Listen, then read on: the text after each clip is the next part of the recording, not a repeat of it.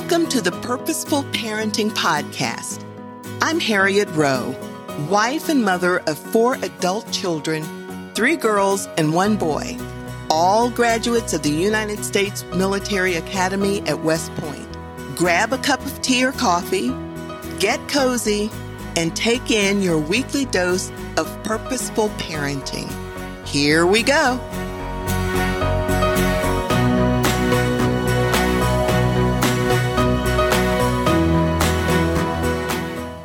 Welcome to another episode of Purposeful Parenting. Last week, we talked about love being the first brick in establishing a strong family foundation.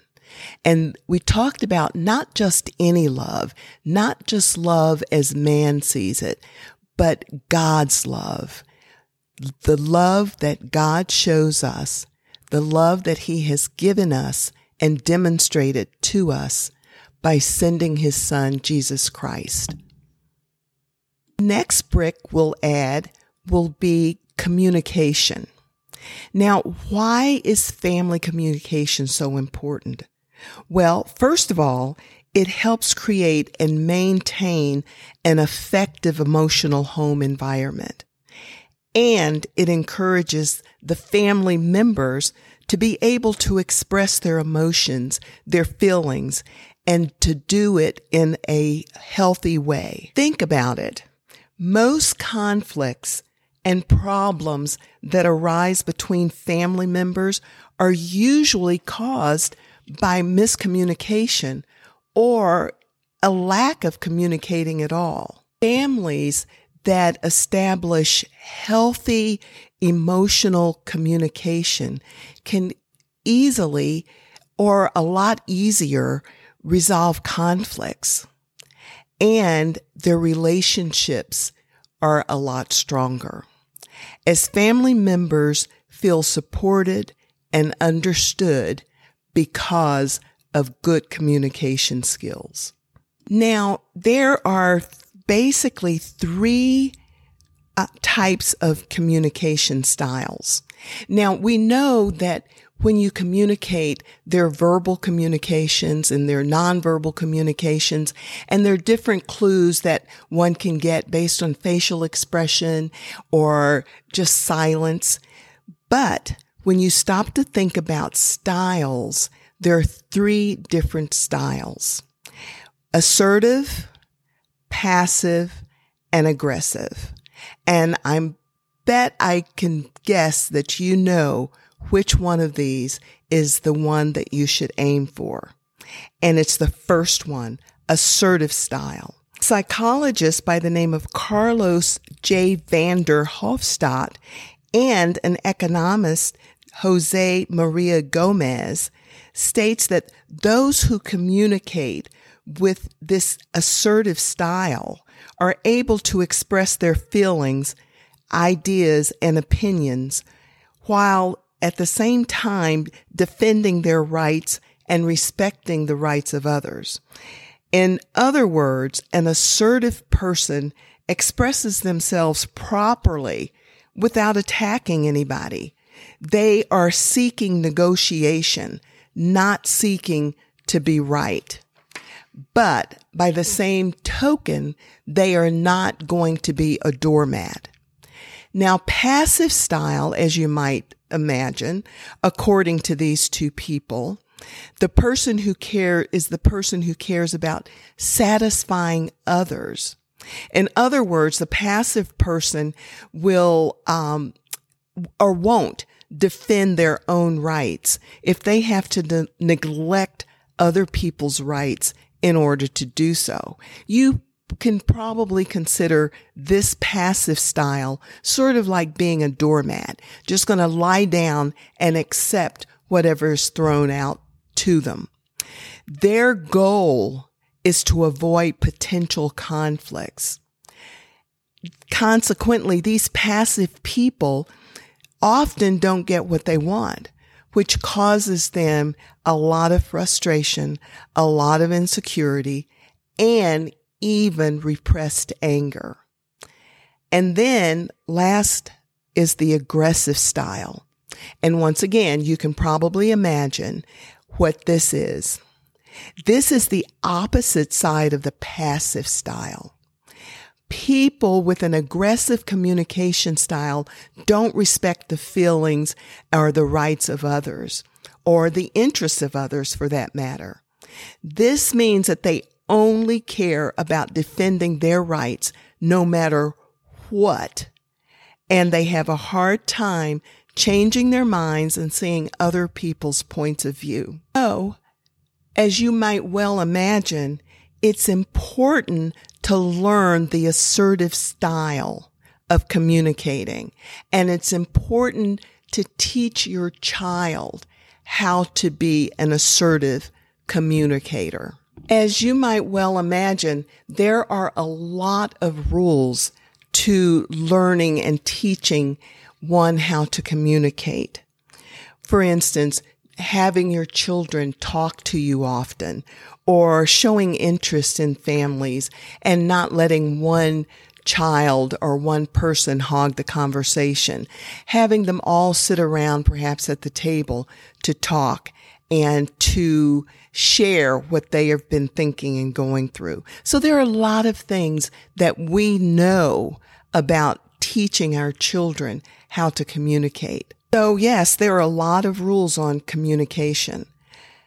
But where is the place that you can go to get strategies that work? Well, personally, I turn to the Bible. When you stop to think about it, there is absolutely nothing under the sun that you can't find help for in the Bible. So whether you are a Christian or not, the Bible has some great wisdom on communication.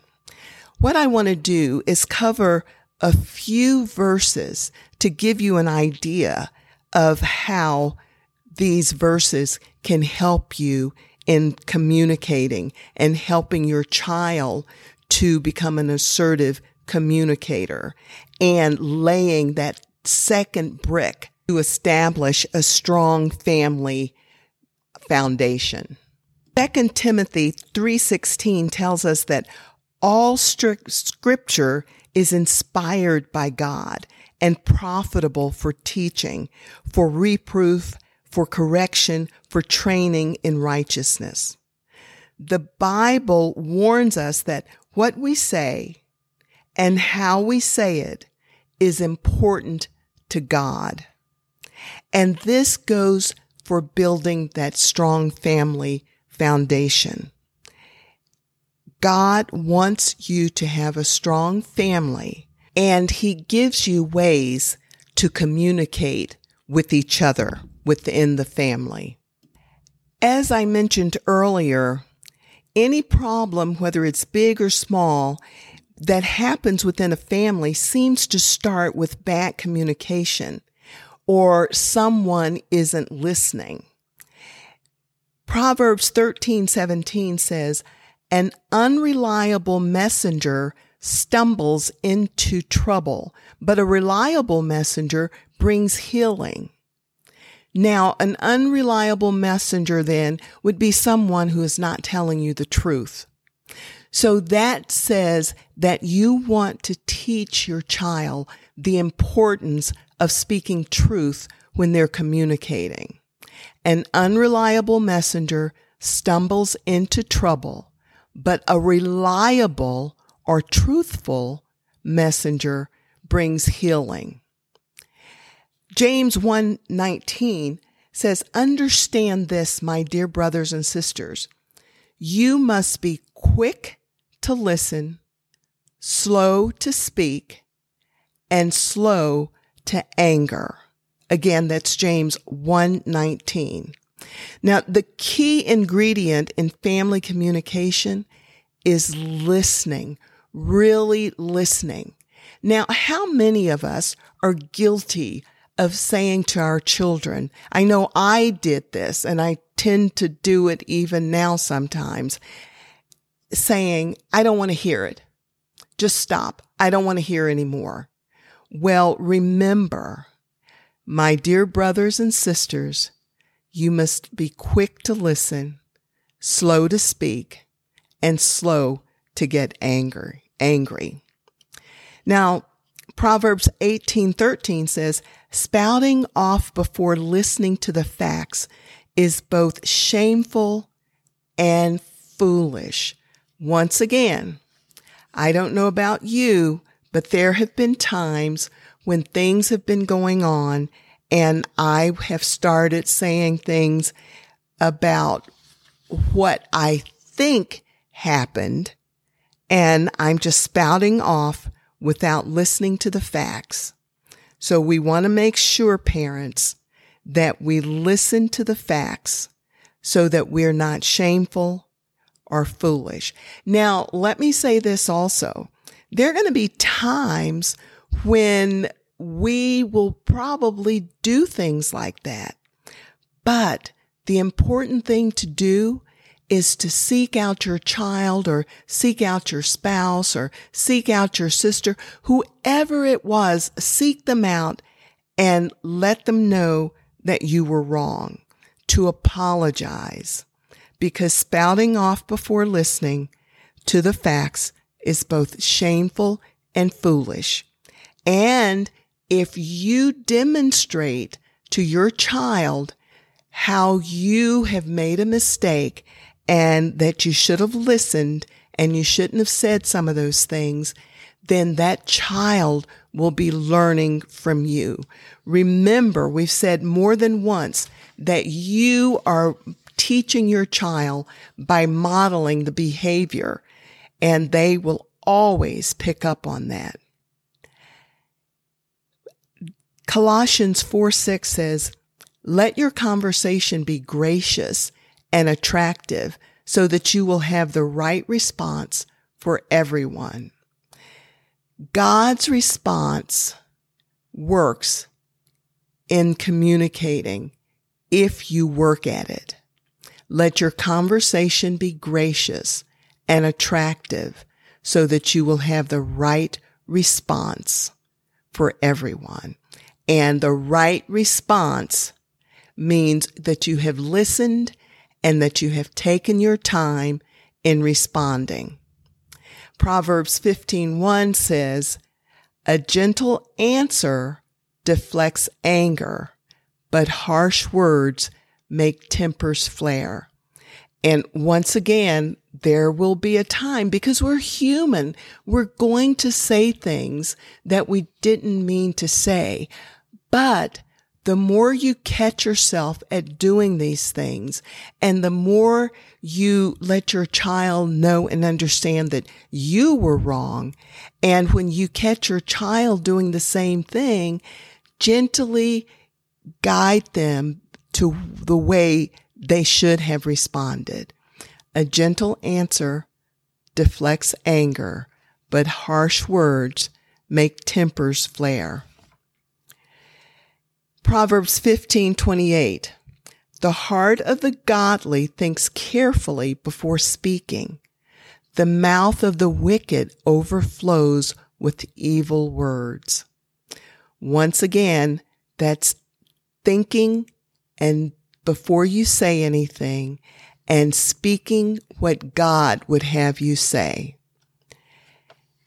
1 Corinthians 14:9 says, if you speak to people in words they don't understand, how will they know what you are saying? You might as well be talking into empty space. Now, there were some things that Paul was getting at, but as I read this regarding children, imagine sometimes how we can sit around telling them what we want them to do, and we're saying it in such a way that it is not on their level. They don't understand it. We have to remember that we have to speak to our children in words that they that they can understand. And how will they know if we don't? So you might as well be talking into an empty space if your child doesn't understand you.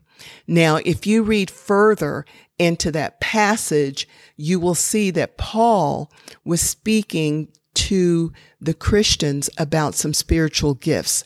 But when I think in terms of children, I can see how it definitely relates to that. James 3:2 says, "Indeed, we all make many mistakes. For if we could control our tongues, we would be perfect and could also control ourselves in every other way." Remember, we're not perfect. No one is perfect. We all make mistakes. So it's important to apologize and to ask for forgiveness. Remember, God forgives us. He has given us a way to come to Him and ask for forgiveness. And we need to do the same thing for our children. And once again, when they see that that's what we're doing, guess what? They will start to pick up on the same thing. Remember, we are trying to teach our children how to be assertive communicators. Then there's 1 Corinthians 13:1. "If I speak in the tongues of men or of angels, but do not have love, I am only a resounding gong or a clanging cymbal." So here we see that we can speak and we can do and say the right things. But if we don't have that first ingredient that we laid down for that firm foundation, which is love, then we're only a resounding gong or a clanging cymbal. And that's 1 Corinthians 13:1. Through these verses, I hope you can really see the importance of communication and doing it God's way and how you can apply them to your life and your family's life. Virginia Satir said, "It is now clear to me that the family is a microcosm of the world. To understand the world, we can study the family. Issues such as power, intimacy, autonomy, trust, and communication skills are vital parts underlying how we live in the world. To change the world is to change the family." So parents, we have an awesome responsibility to build a strong family foundation, to change the world for the better, to change it the way God wants it to go. He has given us the blueprint, His Word, written in the Bible.